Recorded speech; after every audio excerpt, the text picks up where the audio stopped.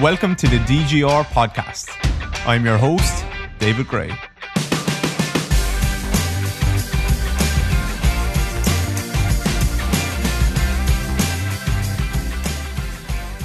Hello everyone, David here. Welcome back to the DGR podcast. I hope you're all doing well. This is episode number 84, which is cool. I am trying to think of something that we could do for episode 100 of the podcast. I spoke to Kira about it and we have no idea, but we should mark it in some way. So if you have any ideas, please let us know what you think we should do. I don't know. I thought like a live podcast, but then I was like, is that a bit lame? Will anyone show up? What makes that better than anything else? Like some kind of a giveaway, but like, how do you even run that? I don't know. So let me know what you think. I could use your hand on that. It would be nice to mark it. Or we just say, welcome back. It's episode 100 and we made it. So open to any thoughts on that end. It is a very nice summer's day here in Ireland, which has been very rare this summer. I just had a nice toasted sandwich for lunch. So some ham and cheese, a little bit of mayo and some tomato into the George Foreman. Before I met Kira, I always underdid my cheese. So now I can truly appreciate, well, now, like for the last 10 years, I can truly appreciate a toasted sandwich as it should be, which is just like 7 blocks of cheese just dripping out the side. And yes, it is much unhealthier, but it is very tasty. Funnily enough, I would never buy a toasted ham and cheese sandwich in a cafe or a deli or anything like that. I would always go for chicken because I feel like when you go into a cafe, I was just thinking about this the other day, I'd always get chicken. Kira was here and Dinny was here. We were doing some filming and Kira went to get us sandwiches and we had a conversation and I went with the Cajun chicken sandwich. And I feel like some cafes will screw you. They'll put in like this half a slice of ham and you end up with nothing, only bread. But with chicken, it's harder for them to screw you because they the sandwich looks a bit like puffy. It has to be bulkier and they have to kind of fill it into the corners a bit. So yeah, that's my thoughts on that. I'm going to do a solo pod today. I'm just going to answer between 1 and 2 questions nice and quickly. And we'll see how we go. So one question was kind of a question. Yeah, it was a question, but it was a conversation I had with someone. And it was with reference to the podcast that I did with Alan Murdoch, which was episode 82, 2 episodes ago. And also with regards to Jonas's episode, which I don't have the Speedworks episode. Sorry, there's the ham and cheese coming back up now, which maybe was a bad idea. Jonas's episode as well, because the person asked around switching, projection, and reactivity, which we spoke about in those 2 episodes. So I would highly recommend checking those 2 episodes out and those 2 people out. 2 very, very smart, good coaches or great coaches. And the episode would be a good place to start. So switching, projection, and reactivity. And the question kind of started with like, which do you think is most lacking in the majority of people's rehab/gym work? So that's where it kind of started. And then the second part, no. That was the question. I don't have the second part down, but yeah, it was kind of a conversation. The whole kind of thing was around like, so also give me an example of some exercises of this and blah, blah, blah, blah. So switching, projection, reactivity, which do you think is the most lacking in the majority of people's rehab/gym work? And I would say most people, like traditionally what you see from most people's gym work, it's all lacking usually, and kind of for good reason, because those 3 things are more present. Obviously, they're words to describe what Jonas used to describe, and Alan as well, obviously, good running, good sprinting, let's say. So it boils down to those 3 things, and then you can break them down much further. So they're all lacking, and for good reason, because if you're doing rehab, maybe you're not sprinting at the moment. So like you're missing out on all of those three things in your sprinting. Maybe you're not even running, but maybe you're doing your gym work. So that's where the conversation kind of led us down into. And it was around, okay, like how could you train a bit of that work, or do people already train a bit of that work in traditional rehab or strength training? And I would say some of it. So if you think of the reactivity portion of it, yes, people are training a bit of that with regards to plyometrics. Now, traditionally, they're doing a lot of like box jumps and stick the landings and stuff like that. So there's not much or any reactivity there, but that is getting better. Now, not traditionally isn't even the right word, because like there's a lot of people from years and years and years ago doing amazing plyometric work. But I mean, traditionally, like what you traditionally see in people's gym work is that's their idea of plyometrics, which aren't really plyometrics, and there is no reactivity involved there. There's no landing and takeoff coupled together, so the energy isn't being coupled together. So reactivity is missing. Projection, I would say, is trained a little bit. Now, not necessarily always horizontally, maybe more vertically, which you're still training a bit of that. So you will see people doing box jumps. Again, let's take that for an example. Like there is some amount of projection there, obviously not, again, horizontally. But they do some projection work horizontally as well. Again, it's not the same as sprinting, but that's not what the question was. So yeah, you'll see broad jumps. You'll see actually where I think people train this stuff. This projection is medicine ball throws. That's where they'll be like aggressive and like push forward and extend a lot of things, or throw the ball overhead, or throw the ball forwards in front, or different things like that. So I think there is some kind of idea or emphasis placed on projection. There is some placed on reactivity in terms of some plyometrics, or at least people are trying to do that, but are usually doing it quite poorly. And then the other one is switching. So which is most lacking? I would say the switching is lacking, because if you look at and I'll probably do a reel or something and put up some videos, but if you look at people's idea of working their hips in the gym, let's take a squat, for example. There's a back squat, there's a front squat, there's all these squats where your 2 feet are underneath you and the feet are glued to the ground and your body is going up and down. Then there's split squats and all this stuff where there is 1 foot in front and 1 foot behind. And yeah, then for the second set, I put my other foot in front and my other foot behind. There's never really an emphasis on the back foot becoming the front foot, and certainly not. Yes, people do walking lunges and stuff like that, but you will always have 1 foot on the ground when that's happening, and there's never like both feet in the air at the same time, and the back leg is becoming the front leg and the front leg is becoming the back leg, that type of thing. So I would say switching is massively underutilized, undervalued, just underappreciated. Not even doesn't even cross people's minds, this switching type of thing.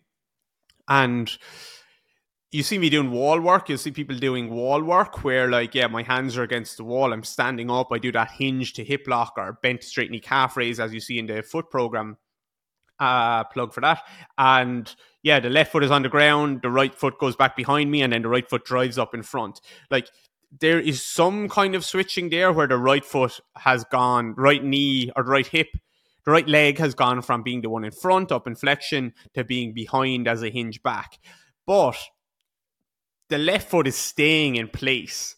If the left foot isn't moving, like I'm going from a bent knee position in the left. If it's a bent to straight knee calf raise that I'm describing, yes, I'm going from this bent knee position to this straight knee position. I'm going from this max propulsive position into this late stance position on the left leg, the stance leg. I'm going from a heel close to the floor to a heel high up off the floor.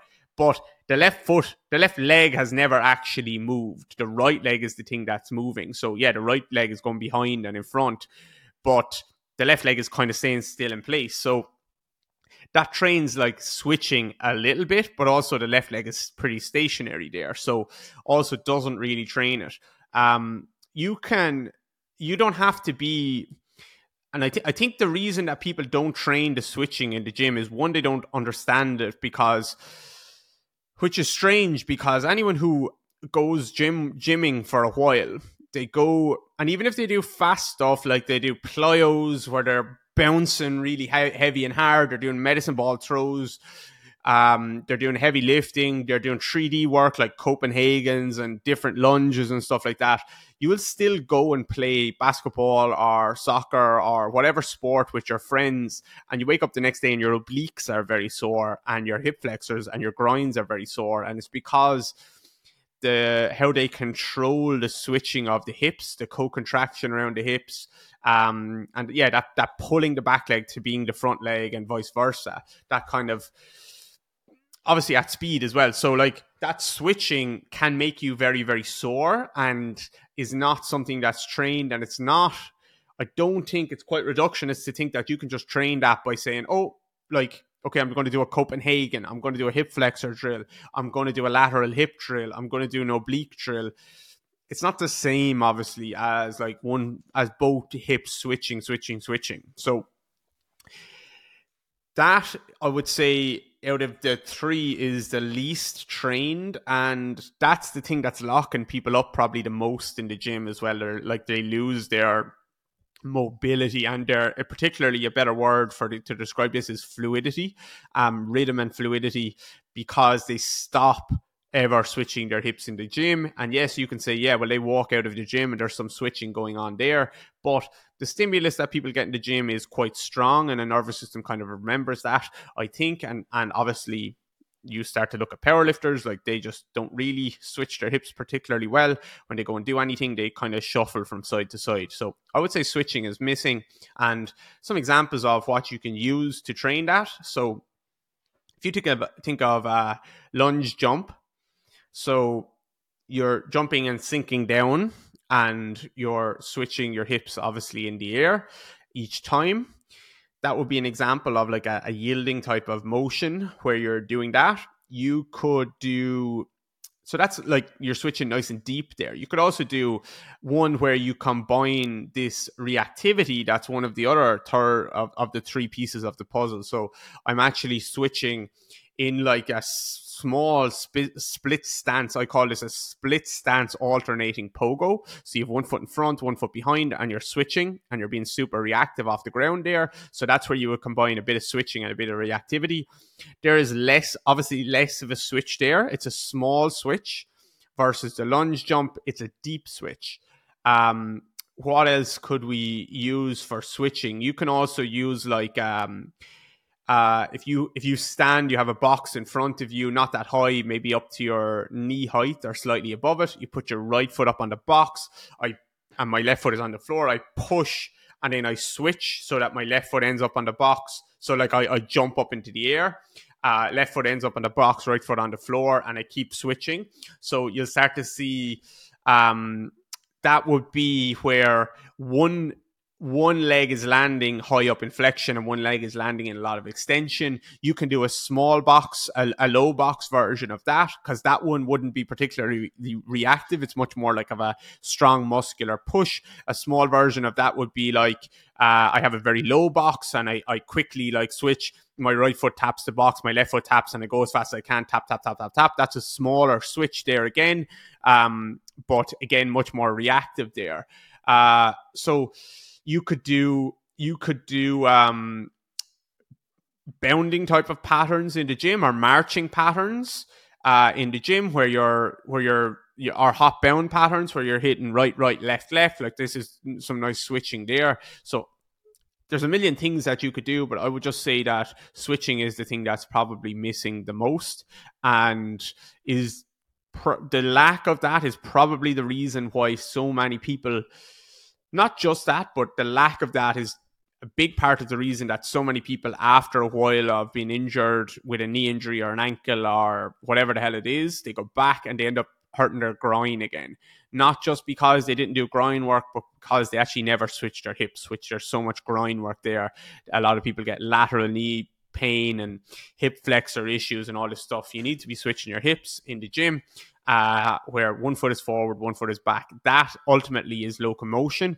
And yes, it's fine to not train that stuff, that switching in the gym, if you're sprinting and playing your sport as well. But if you're not sprinting and playing your sport at the moment, then you definitely need to find a way to get some kind of switching work into your gym work, or you will end up paying the price, I think. So hopefully that answer was okay. And then second, potentially last question. This was the one with the two parts, even though the other one was just like a conversation more so that we both decided might be helpful to answer on the podcast or to speak about on the podcast. So this was, why do you use slouching exercises? And is that not just promoting a rectus strategy? And then the second part, and secondly, does the slouch teach people to better use their hips instead of using their back? Okay. So why do you use slouching exercises? And is that not just promoting a rectus strategy? I'm going to try and, I'm not sure how much detail to go into in here. Obviously, you're on listening to the podcast to listen for detail, but there's also concepts that you kind of should understand, or it would be helpful to understand. And it's going to be some of it is like visually it's helpful to see videos and stuff. So why do you use slouching exercise, and is that not just promoting a rectus strategy? I guess I should start with saying, giving a little bit of a background into what this person means when they say rectus strategy.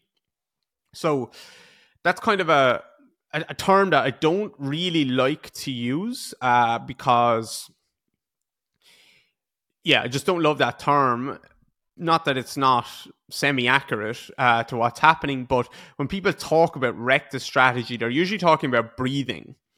And when a lot of people do breathing drills, especially from like the PRI world, the emphasis in the breathing work is to mobilize the ribs, or one of the emphases is on mobilizing the ribs. And usually in the PRI world, it's about getting the rib cage to depress and retract. So they want the rib cage to come down and back.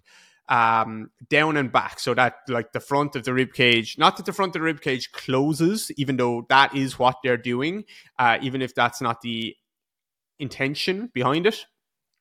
It's to depress the ribs down and kind of pull them back oftentimes by reaching the arms forward. And what that in theory does is open up the back of the rib cage so that they can get some expansion back there. And then what the rectus strategy would then describe is that they're using their rectus abdominis, their six-pack muscle, to like crunch and pull the rib cage down at the front.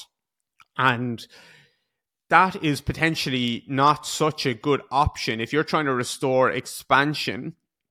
If you're trying to open up a rib cage, like just restore expansion A to P, so back and front, then if you crunch down like that, that's a very compressive feeling. I'll get you to feel it even there, even if you're sitting or standing. Just kind of crunch, using your abs to crunch down, and then trying to take an inhale there, and you'll actually feel super restricted. And a lot of the PRI people are using that on purpose to make you feel restricted at the front, to find space at the back. But I wouldn't think that is always a good option, or often not. Not that it couldn't be a good option, but a lot of the time it's not a good option, because actually what you want is the air to go A to P. You want it to go front to back a lot of the time. So fill up your back and your front, rather than just doing a big rib flare. So I think they overcorrect this like rib flare or a lot of extension in some people by squeezing and crunching people down. So they overcorrect. So the question, hopefully that explains what a rectus strategy is, which is just like a crunch through the six pack.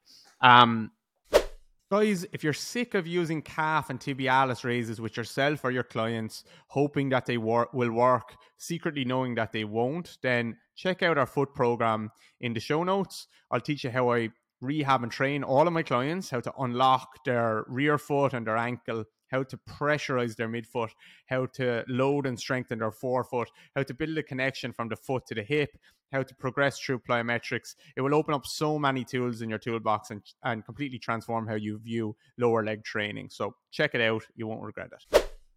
So the question was like, why do you use slouching exercises? And is that not just promoting erectus strategy, which I don't tend to use too much of erectus, like where we're trying to pull people down, even though I do use it with some people. And is that not just promoting erectus strategy? I would say no, it's not. And this was what does frustrate me, because some people see that type of movement. If they just see someone sternum down or their ribs depressed, they automatically say, oh, they're just using their rectus. It's a rectus strategy. Not necessarily. I'll get you to feel this as well. So if you sit up tall or stand up tall or whatever, and you crunch like we did before, so you just crunch your ribs down, depress and retract your ribs, pull them back, and really squeeze your rectus. That's like, you could say that that's a rectus strategy. But now, if you don't do that, you just actually slouch. You just let go. You're not trying to use concentric muscle activity to pull yourself down. You're just going to go 1, 2, 3, and slouch. Now, if you push your abs, you'll feel that they're actually quite soft, versus crunching down one more time, abs hard. Even if you have a bit of flab over them, like me, there's still some ab in there somewhere. And this time you just actually let it go and slouch. Now the abs are soft. So just because the sternum is coming down doesn't mean that you're using a rectus strategy. And now if you want to try it where you crunch down and take an inhale, you'll feel quite restricted, versus slouch down and just take an inhale. You'll feel that you actually have space. So slouching isn't necessarily, certainly not the way I teach it, is not a rectus strategy. We're letting go rather than pulling ourselves down. I think that's a key difference. So that's kind of answers the part of, is that not just promoting a rectus strategy? The answer is no. And then the second part, well, there's 3 parts, but the other part is, why do you use slouching exercises? So you might use a slouching exercise or a sloucher just seated or something like that, just to help someone relax and let go, who always sits up straight or always thinks they need to sit up straight or stand up straight. You might use it in a split squat where you slouch down a bit. You might use it in several different variations, several different options. So you might use it in a breathing drill where you slouch and then you breathe from there to stop them extending and to stop them like flaring their ribs when they inhale all of the time, so that you do get some expansion in the back, but not actually closing off the front that much. You just let go. So that's why you might use a slouching option there. And then the second part of that is, does the slouch teach people to better use their hips instead of their back? Potentially. So if you slouch someone a bit in a split squat, so you're going to do a split squat, and like every time they go to push up from the floor, actually what they do is just extend their back. They pull up instead. Deadlifts, they pull up. Squats, they pull up. Every single thing that they do, they just extend their back a shit ton rather than using their hip.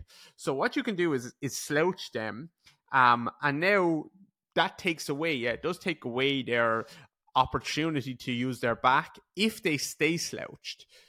But does it teach them, the second part, does it teach people to better use their hips instead of their back? I would say kind of no is the answer there, because it's again an overcorrection. So if I slouch someone, they are accessing, let's say we're doing a split squat and you slouch them into a split squat, they are accessing hip flexion. So yes, they are flexing their hip as they sit down, but because they slouch, the pelvis is kind of going to be orientated like into it's going to be a posterior orientation, not really like a nice clean posterior tilt that they've done actively through some muscles that you might want to train. By slouching, their pelvis just gets, their lower back, their lumbar, hopefully actually just kind of flexes, and the pelvis just gets pushed under. And that's actually that kind of tucking is more of an extension of the hip.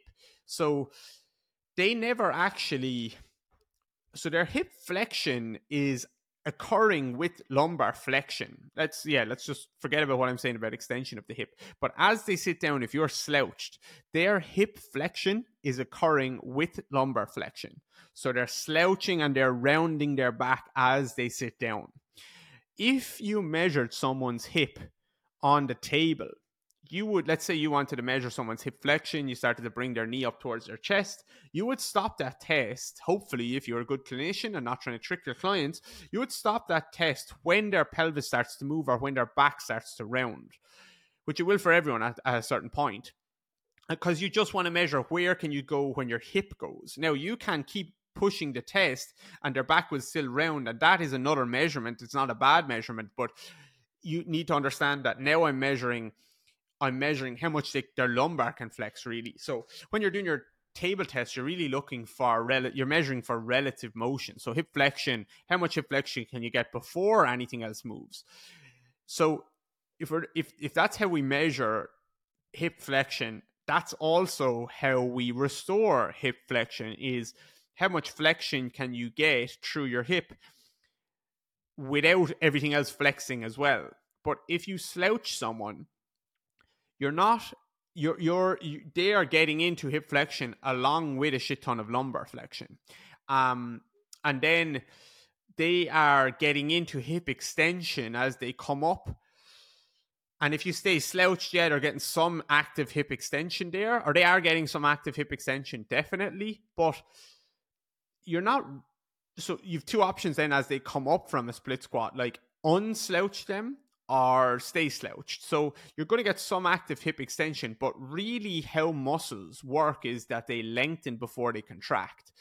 Even in the air sometimes, or even in the air, like even at high speeds of sprinting, the hamstrings, like that leg swings out in front, the hamstring experiences a bit of length, and then it's like an isometric grabbing. I think, at least, we're not sure, but I think that's probably what's happening. So muscles experience length before they contract. So if you slouch someone, go down into a split squat, you're not really getting much length through the glute max because you have flexed the lumbar spine so much. And so if you slouch them and you sit them down, because the glute max isn't the thing that's being lengthened and loaded, then that's not really the thing that's going to push you back out of there again. So it doesn't really have much leverage to push you back out of there. So what I would say is, like, does the slouch teach people to better use their hips instead of their back? Kind of, but I would say what it teaches more so is better use their foot instead of their back. So remember I said earlier, when you're doing a deadlift, you'll see people, like, a lot of the time pulling up with their back, but you'll hear a lot of different coaches talk about how the deadlift is a push, not a pull. You need to push down with your feet rather than pull up with your back. Obviously, there's a bit of both going on, but the emphasis would be on pushing through the floor. Same with all your exercises, to be honest. And for the people who extend up through their back, they don't push through the floor that well. They're not, if you look at them, they won't be active through their feet, their calves, their definitely not their hips or anything like that. They're pulling up with their back. So I would say a slouch exercise doesn't teach people to use their hips particularly well at all, but it does teach people to use their foot. If you are a member on DGR Interactive, there's a layer that I go a good layer deeper on this, which you should watch the video. I think it's like 10 or 15 minutes long. And it's called, and again, yes, this is a plug, but like, it's an honest plug, which is like, this is a helpful video for you. So it's a video called Internal Rotation is a Downforce. So internal rotation is how we push through the floor. And if you if you come to a workshop as well, you will see me discussing common compensations for internal rotation or a lack of internal rotation. Now, I don't just use the word compensation, I also use the word amplification. So it's about getting more if you need more, which you'll see a lot of great athletes do. But it's also about getting some if you have none. So you can compensate or you can just amplify your strategy way more. Neither is good or bad, it just is. That's important to note. So if you slouch someone, if you're someone who always extends through your back, you don't push through the floor. I just said internal rotation is a downforce. I'm not going to explain that too much because it just would lead me down another track, and it's probably a full other episode, even though I spoke about it before, I think, on this podcast. But pushing through the floor, we use internal rotation. So if you can't push through the floor very well, you have to find another way. So you will extend your back, often like a big anterior tilt, a big back extension. That's how you will overcome muscle slack and push through the floor. That's how you'll get to the front of your feet towards max propulsion. That's what you will do. You will use your back for everything. So that's like, you could see that as a common compensation for lacking internal rotation. You do see that, but again, compensation doesn't necessarily mean a bad thing. So, and again, hopefully you're staying with me now. So if you're someone that extends your back for everything, you're trying to find a way to push through the floor. I explained this much better in workshops and online on DJR. You're trying to find a way to push through the floor. You're trying to find a way to overcome muscle slack. You're trying to find a way to get to the fronts of your feet, and like your toes will start to grip. All these things will happen with back extension. So there's another way of pushing through the floor, which is actually pushing your foot through the floor. So if we slouch someone down, what we're doing is taking away their back extension and forcing them now to push through the floor. So a slouching exercise will not restore hip internal rotation, because you need to, if you want to restore hip internal rotation, you need to open up the posterior capsule of the hip and the glute max. So you need to get a big stretch through that area. Not always, depending on the case, but a lot of the time that's what you need to do. So a slouch, as we spoke about a little bit earlier, won't help you do that, because actually you're flexing from your lumbar spine a lot more than your hip, and you're not really flexing and opening up the hip. So it won't help you restore hip internal rotation, but it will help you teach you how to push through the floor, which again, in our workshops, we have a clear differentiation between learning to find your internal rotation and then learning to use it. Finding it is like loading and opening up certain areas, accessing hip internal rotation, knee internal rotation, and pronation. And then from there, you're going to push. So a slouching exercise helps someone not compensate to use their internal rotation all of the time. I'm talking about now a slouch, not just a seated slouch, a breathing exercise, but a slouch in a split squat or something like that. So it helps to take away their back extension, which they use as a compensation to find internal rotation. And now they have to push through the floor. And that's how and now we've taught them another way to use their internal rotation instead of always just extending. So it still doesn't usually teach people, it doesn't usually restore internal rotation, and it doesn't teach people to use their hips particularly well, but it does teach people how to push. That's why you see me use a kickstand hinge, and that's why in the kickstand hinge, you'll feel like your glutes are being torn apart and loaded incredibly, just disgustingly. If you've tried hinges like the way I describe and you can't feel it, it's because you're not doing it right, and you need some coaching from someone that knows what they're doing. And I don't mean that in a bad way, but like, don't say it doesn't work. It's just that you genuinely just aren't in the right position. That's all. We also have a full chapter on that on DJR Interactive. So the kickstand hinge actually teaches really clean hip flexion and hip extension, which helps you to restore your internal rotation potentially at your hip flexion and your hip extension. And it can also be used to teach you to push through the floor. But in a slouching exercise, in general, people will feel their foot working very hard and their soleus working really, really, really hard. In a kickstand hinge, you'll feel your glute muscles being torn apart. They're two very different exercises with different intentions behind them. So to go back to the original question, why do you use slouching exercises? If it's a breathing exercise, I might use a slouch as a passive way to get the ribs to kind of depress and retract a little bit and breathe there, although I don't do that very often at all. I don't think it's a great option, but it is a really good option for a specific type of person. But you shouldn't be using a slouch in your breathing work very often. You should just have it in your toolkit, but really don't use it that often. And then, is that not just promoting a rectus strategy? No, because it's a passive slouch. It's not an active crunch. So if you look at usually like what PRI are doing, that's a much more active rectus strategy. And I don't think that works particularly well. But again, it can work for some people. And then secondly, does the slouch people to better use their hips instead of their back? Not really. It teaches people to use their foot instead of their back, but it doesn't teach people to use their hips. So this is why a slouch is a very short-term solution where you're just taking away their back. You're just giving them no choice. You know, you're not allowed to use that anymore. You're slouched. You can't use your back extension. It just takes that away and forces them to push through the floor. But it's not a great long-term option because you don't want to be teaching someone all the time, oh, don't use your back.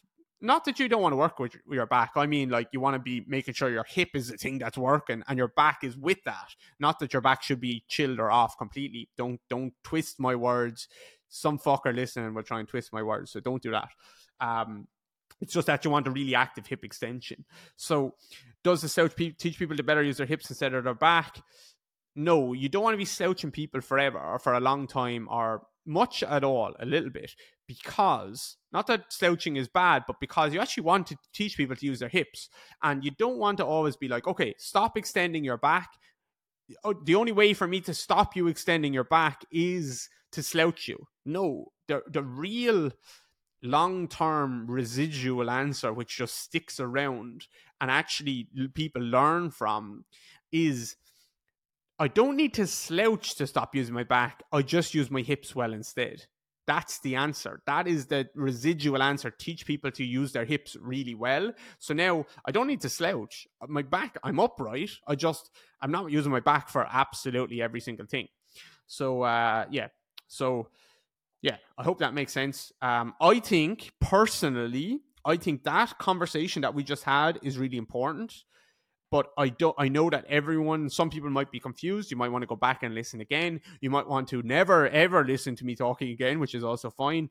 But what I'm saying is important. And I am also not wrong about this. So, so if you feel like I'm wrong, that's fine. But don't just say I'm wrong because you're confused. My goal is not to confuse you ever, but it's also not to baby you. But I am not wrong about this. Maybe I'm wrong, but probably not wrong. The odds are looking likely that I'm right about what the stuff that I just said. So if you're confused, you're almost confronted with something now, which is either I'm going to say, fuck this, David's wrong because I don't understand it, or, okay, I don't understand this, I'm a bit confused, but that just means it's an opportunity to go a bit deeper and learn. Not necessarily from me or whatever, I don't care, but like, don't just put up a guard now because I confused you and say, this is bullshit, he's wrong. I'm not fucking wrong. More than likely, I'm not wrong here. The odds are in my favor that what I'm saying is actually has a lot of validity. You just don't understand it yet, some of you. Okay, I don't mean that in an arrogant way. I just mean stay curious. Don't just close your mind off if you're confused. Confusion is good. It means like you're working through something. If every single thing you listen to and everyone you talk to, you're just like, yeah, I got it, I agree with that, that's not challenging you. Okay, so yeah, I think that's the podcast. I hope it was helpful. And let me know, please. Actually, that would be really good if you let me know. I'll probably do like a reel on the switching stuff. I'll put it up on our DGR education page. So make sure you're following that page. I have another page where I post clips from this podcast. and I just do other stuff up there from DGR Interactive and stuff like that. So the handle is DGR underscore education. Yeah. So yeah. Hope that was helpful. Join DGR Interactive. That would be really good if you want to learn more about this stuff and have visual aids and have short breakdowns. But apart from that, that's the pod. Talk to you guys next week.